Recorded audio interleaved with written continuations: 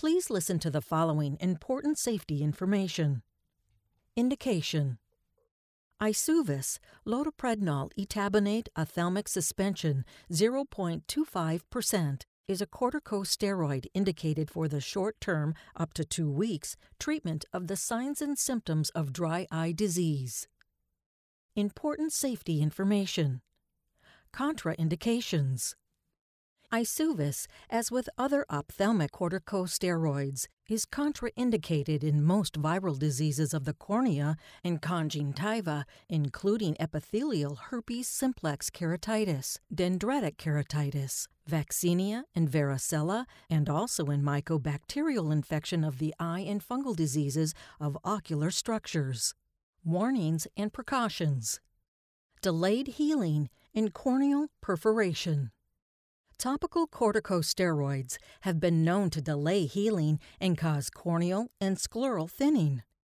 Use of topical corticosteroids in the presence of thin corneal or scleral tissue may lead to perforation. The initial prescription and each renewal of the medication order should be made by a physician only after examination of the patient with the aid of magnification, such as slit lamp biomicroscopy and, where appropriate, fluorescein staining. Intraocular pressure, IOP, increase. Prolonged use of corticosteroids may result in glaucoma with damage to the optic nerve, as well as defects in visual acuity and fields of vision.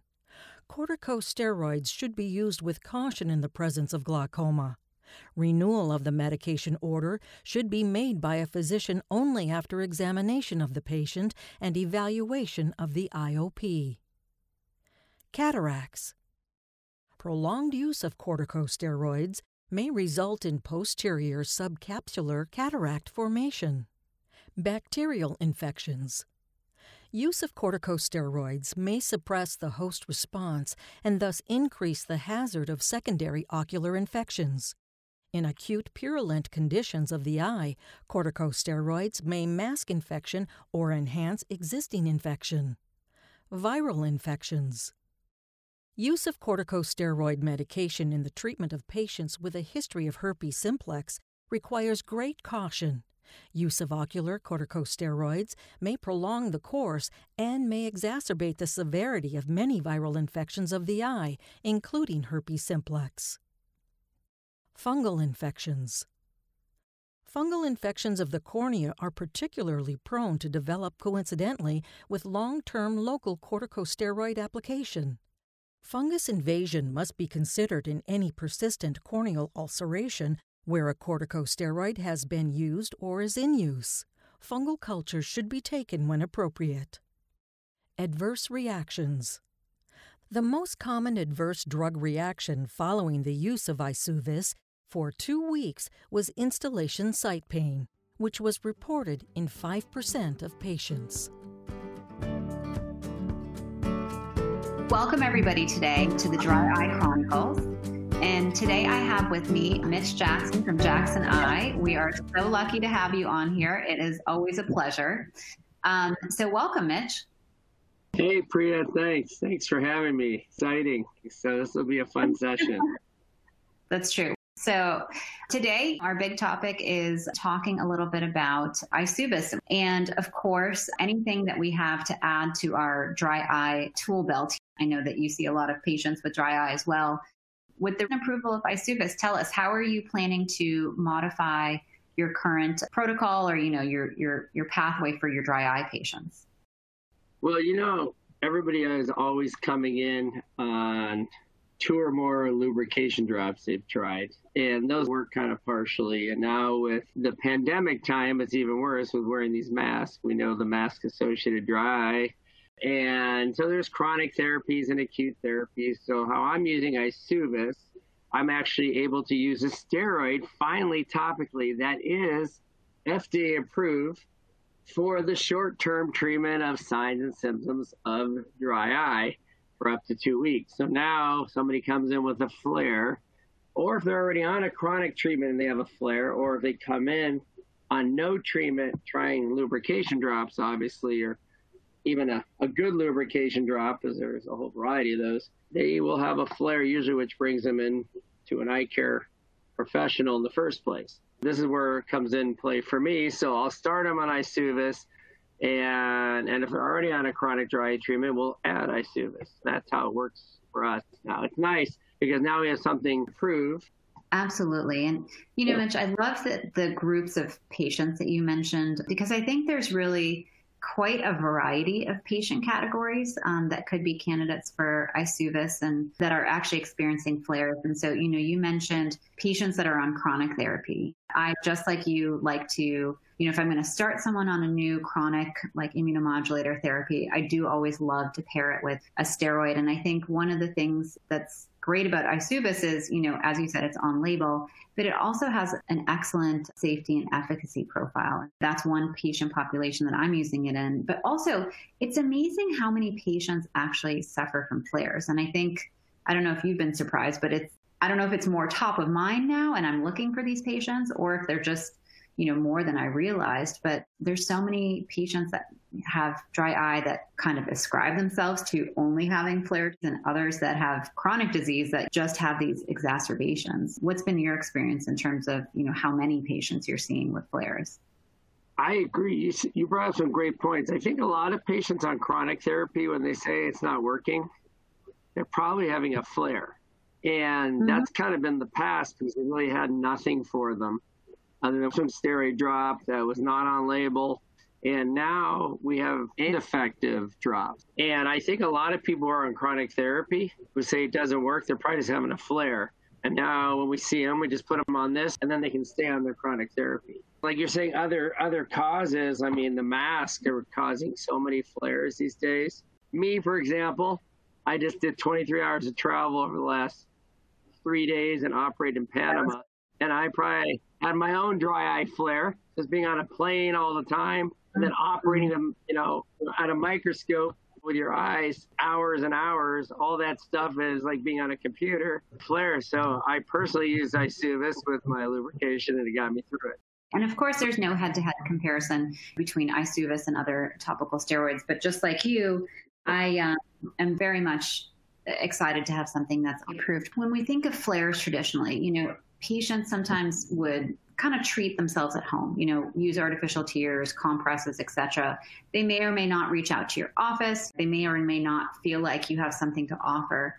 And one of the things I've noticed is that, I've been a little more proactive lately about treating dry eye flares and talking to patients about, okay, if you have this cluster of symptoms, call us, let us know. And what I've found is that if I actually take the time to treat the patient with a prescription medication like EYSUVIS, it helps to, I think, address some of the underlying inflammatory response. How many times a year can a patient be treated? Like, how often would you allow them to be treated with a course of topical steroids before maybe you introduce, another therapy side by side? It's a loaded question, because we know dry is multifactorial. There's, evaporation component, the aqueous deficient component. So it's no different than if I'm doing a thermal pulsation treatment. I tell them they have to kind of reset their glands and do their oil change once a year. That's my analogy I use for that. And they get it, just like your car, you got to come into your oil change. You got to come into your once a year treatment with that. And then that's kind of the chronic therapy to help that. But that's not it. You got to floss and brush your teeth every day. We all know that. You got to keep doing drops daily. So I kind of tell them, this is not a chronic treatment. It's an acute treatment. The goal is to minimize the number of times you need it. So get back to your original question. I think the patients who are more compliant, I think it almost determines how compliant patients are. Certain things will actually cause flares, but then you wonder, like, how did they get a flare? There's really nothing in their life that probably caused a flare. I mean, people are on computers more now. We got masks, so there's a lot more things. But in general, you kind of know what probably might have caused a flare. You have an autoimmune disease, it makes sense. But if they don't really have any risk factors, I'm home now, I'm kind of retired, I'm not on a computer a lot, I'm not traveling. And then all of a sudden they're not using their chronic therapy or getting their oil changed once a year. Maybe they're not compliant. So you might see them coming in more often. So sometimes that tells me compliance. At the same time, they may really need it. So I'll add a second therapy. I'm making sure I'm treating everything though. I don't think one drop is ever enough for these dry eye patients. You know, they need some type of IPL, thermal pulsation treatment. They probably need a immune modulator of some type, an artificial lubrication, a good one, based if they're on a computer or not. And, you know, there's a lot of things out there. I think every patient requires multiple treatments, and EYSUVIS is part of the equation. And I don't think there is a limit as long as you're monitoring their IOP. And, you know, it's a low dose steroid anyway that really works. The most common adverse drug reaction following the use of EYSUVIS for 2 weeks was instillation site pain, which was reported in 5% of patients. Prolonged use of corticosteroids may result in glaucoma with damage to the optic nerve, defects in visual acuity, and fields of vision. If this product is used for longer than 2 weeks, IOP should be monitored. Absolutely. I couldn't agree more. And I think that the versatility, as you were pointing out, is really something that, you know, it's kind of nice as a clinician, right, to have this treatment option in such a variety of patients. One other patient population, as cataract and refractive surgeons, I don't think we see these patients quite as much, but the contact lens patient population. Lots of patients become intolerant of contacts because of their dry eye. You know, or come in for sometimes even a refractive surgery consult. That's actually probably the most common time I see these patients, I'm sure, just like you. Right. What do you think about the role of using a topical steroid for contact lens intolerance? Yeah, I mean, it's fine. I always make sure they're not abusing their lenses or sleeping them too long. Make sure there's not another cause for the problem, which is a lot of contact lens abusers out there. Definitely. I don't mind optimizing them for a refractive procedure or cataract procedure. In my experience, it's a good way, you know, to manage their dry eye flare, so to speak, to optimize them to get ready for surgery. So also, if they're not planning on having a surgical procedure, just get them out of their contact lenses, wear glasses, and do a couple of weeks of the EYSUVIS to kind of get their eyes happy again, because a lot of these contact lens wearers abuse, and they, you know, with masks too now, more patients are probably going to contact lenses from glasses with the fogging. So we got to watch for that, because as we wear masks, dry eyes worse anyway. So probably contact lens. I don't see a lot of contact lens patients, but I'm assuming if I talk to my referring colleagues, they're probably seeing a lot more, and EYSUVIS is going to be a good answer to these flares in contact lens use. Most definitely. And I think, you know, bringing up your referring doctors as cataract and refractive surgeons that do a lot of co-management and working with local optometrists, I think that, you know, one thing that I think that's very helpful is I've talked with some of my referring clinicians about making sure the ocular surface is screened, and to really aggressively treat the ocular surface prior to making the referral for cataract surgery, if possible, using the ASCRS Cornea Clinical Committee as a guideline, you know, but anything that we can do to encourage our colleagues to address it prior to surgery, I think is so important. Have you done anything with your co-managing doctors or community providers? Well, I always refer them to your study that you did at Duke. Saying how it's like the FACO study, the two big studies that are out there. I always reference your Duke study, and that study where most patients are asymptomatic but have signs of dry eye at the time of a cataract evaluation, and they really need to be treated. So I try and use published studies with my referring colleagues when I do, and that will come up. Reference those, saying, you know, you don't realize it, but somebody goes, you always say I have dry eye in your letter to me. Am I missing it? I go, probably. I say it nicely, but I mean, I put it in there just to remind them, like, you know, we got to treat the ocular surface. Absolutely. Do you find that any of your colleagues, you know, both in the ophthalmic and the optometric community, have a little bit of a resistance to incorporating topical steroids, maybe as much as probably patients need or we think that they should? Yeah, I mean, I think Traditionally, there was a fear. I think EYSUVIS now being only a 0.25% concentration of loteprednol with its, cool delivery system, the nanoparticle type delivery makes it really, a nouveau type product out there. And I think most of my referring docs feel safe prescribing this now compared to the traditional, more powerhouse topical steroids you've had in the past. It might have been overkill for dry, flare, and ocular surface issues. There's no head-to-head study or anything, but I mean, this product was designed for dry eye. It's approved for 2 weeks. When talking about EYSUVIS, the safety data for IOP in the 2-week trials, the first part I mentioned is there are only 3 patients out of 1,430 that had greater than or equal to 10 millimeter mercury elevation from baseline and greater than or equal to 21 millimeters of mercury. So there's 2 components to that. And just as a reminder, if you're going to use it longer than 2 weeks, you need to continue monitoring IOP and watch for things. So just depending on the clinical presentation of the patient. So that's just like anything else we do in real life. Absolutely. And I think that, given the, as you pointed out, the safety and efficacy profile, it's very well balanced, and the drug really was designed to penetrate into the structures that relate to dry eye, the cornea and the conjunctiva, with much less penetration into the aqueous. And so, just because it's a steroid doesn't mean that all steroids are created equal. The most common adverse drug reaction following the use of EYSUVIS for 2 weeks was installation site pain, which was reported in 5% of patients. Prolonged use of corticosteroids may result in glaucoma with damage to the optic nerve, defects in visual acuity, and fields of vision.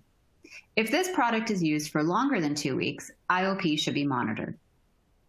I think that, I got a lesson in drug development and drug design as I learned about EYSUVIS because, there is a difference in the way drugs are absorbed into the ocular tissues and, of course, where they exhibit their profile. So most certainly, gives me a little bit more comfort in incorporating topical steroids as a first-line therapy in my dry eye patients.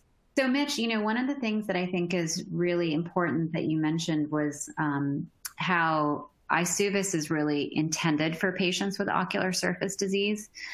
Walk us through a little bit about, the Amplify technology and the mucus penetrating particles that make EYSUVIS what it is and why we should all care about it.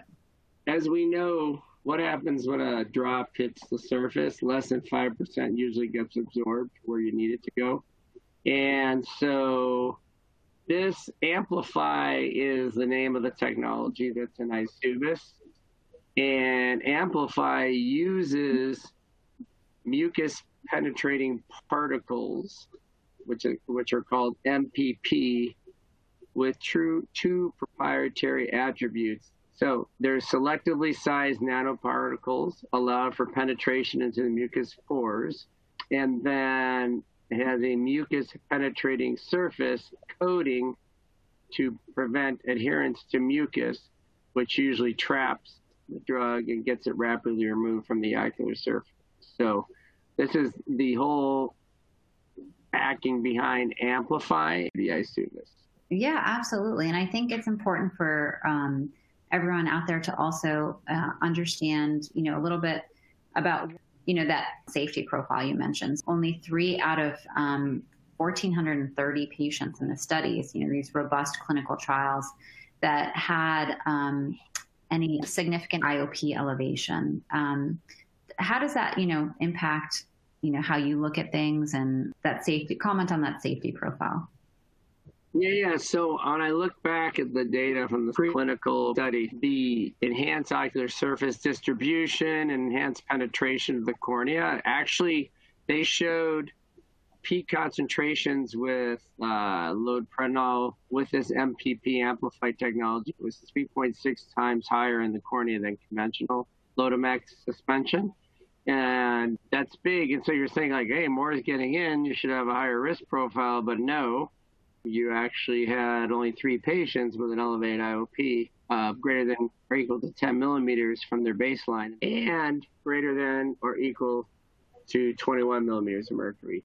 These patients on label are only on this drop for 2 weeks. For all eye care professionals, those who are kind of scared to use steroids anyway, as a first line for flares, this should reassure them that it's okay to do it. Patient with a high efficacy benefit, so the risk benefit ratio is worth it with this drop, especially in dry eye flares.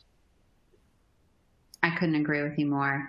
And I think that's why it's so important for all of us out there that are prescribing to understand, what makes EYSUVIS itself different. And it really is the Amplify technology that powers this loteprednol etabonate molecule to get to the target tissues. When talking about EYSUVIS, the safety data for IOP in the 2-week trials, the first part I mentioned is there are only 3 patients out of 1,430 that had greater than or equal to 10 millimeter mercury elevation from baseline and greater than or equal to 21 millimeters of mercury. So there's 2 components to that. The most common adverse drug reaction following the use of EYSUVIS for 2 weeks was instillation site pain, which was reported in 5% of patients. Prolonged use of corticosteroids may result in glaucoma with damage to the optic nerve, defects in visual acuity, and fields of vision. If this product is used for longer than 2 weeks, IOP should be monitored. Last little thing here before we wrap up, of course, the pandemic is always on all of our minds. And, I don't know if you're still doing any telemedicine visits or not. I think that certainly we got a little lesson in telemedicine and it's something that we still kind of dabble in here and there. But do you see yourself continuing to use telemedicine and maybe even, with your dry eye patients using telemedicine? Yeah, so, things are opening back up, so we're doing less and less of it. However, my one optometrist who runs my dry eye clinic, Dr. Bollinger, she's really awesome. She does the telemedicine visits half day a week if there are any. So we typically do them for some dry eye patients. They come and do their testing. I don't have a new office building. I'm trying to get it off the ground. So our waiting room space has been really limited. Can't pack them in like I used to. So we try and do glaucoma patients and dry eye patients. We try and get them come and just do their testing. And they'll do a lot tomorrow when I'm not here. I'm in surgery all day, even though she is a clinic, but it frees up some more space in the office. And then she'll follow up with some telemedicine visit options where you just got to really do the testing. And then she'll just follow up with a call and say, hey, your pressure's good. Your fields were normal. Dry eye, your osmolarity was looking good. How are your symptoms? The eye's quiet. So we don't do it for all of them, but for the scared to come in, and do everything and sit in the office for a long period of time. They don't come in, they go and do testing and get right out. So we do some, still not as much as we did in the beginning. Now that Illinois is opening up a little more. It was funny. I saw a big sign. I went for drive-through to just get an iced coffee at McDonald's and it said, open for Illinois. That's like, okay, it means everything's open now. So it was just funny. So I kind of see that tells me that things are getting a lot better. Hey, that's something that's always closed for so long. I don't remember anything being open for how it is where you're at, but Illinois has been kind of a lagger with everything. So we're finally starting to open up more, and hopefully we keep ramping up and it doesn't close back down again this fall, winter. Well, I agree with you. I think dry eye patients are a perfect telemedicine patient, and I love that you're having them come in to do testing and then doing the consult, because I think that, once you can kind of get the snapshots of data, you really can have, a very peaceful, not rushed conversation on telemedicine. And so I love that. Right. Yeah, and also for sometimes we do it also for a meet and greet. So if my optometrist sees a cat eval, for example, and they start some treatment like EYSUVIS over to optimize the surface, they haven't met me, they want to meet me, they don't want to wait till surgery day. We both do cat evals, but then it's a perfect time. They have to come back in. I have all the testing in front of me. I'll just get on and do a meet and greet with them on telemedicine.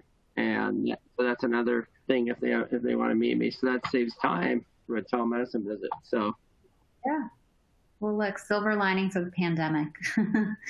So we learned a lot during this. We did. And I've changed a few things for my new office building based on that, a few things just in case.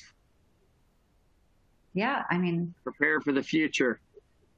Yep, have to adapt, no doubt.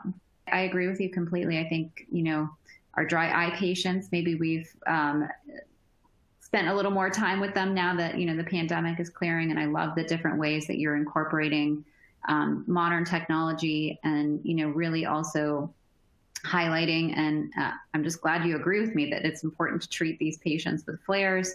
And I think that EYSUVIS is, kind of been a seamless integration into clinical practice, just like yours, which is amazing. So thank you so much for all of your insights. And I actually really want to come visit your office one of these days very soon. Oh, all right, good. I mean, I got to come visit you. I want you to, but I'm hoping I get to break ground for a new building and I'll invite everybody. But I won't. I'm just hoping we break ground. We kind of got delayed. Everything got messed up this year. I think we're going to break ground until next spring, unfortunately. Good things come to those who wait. Yeah, but you're welcome to come visit anytime. We'd love to have you. Well, thanks so much, Mitch. And thank you, everybody, for listening. And we'll talk to you next time on the Dry Eye Chronicle. All right. Thanks, everybody. Keep the flare away.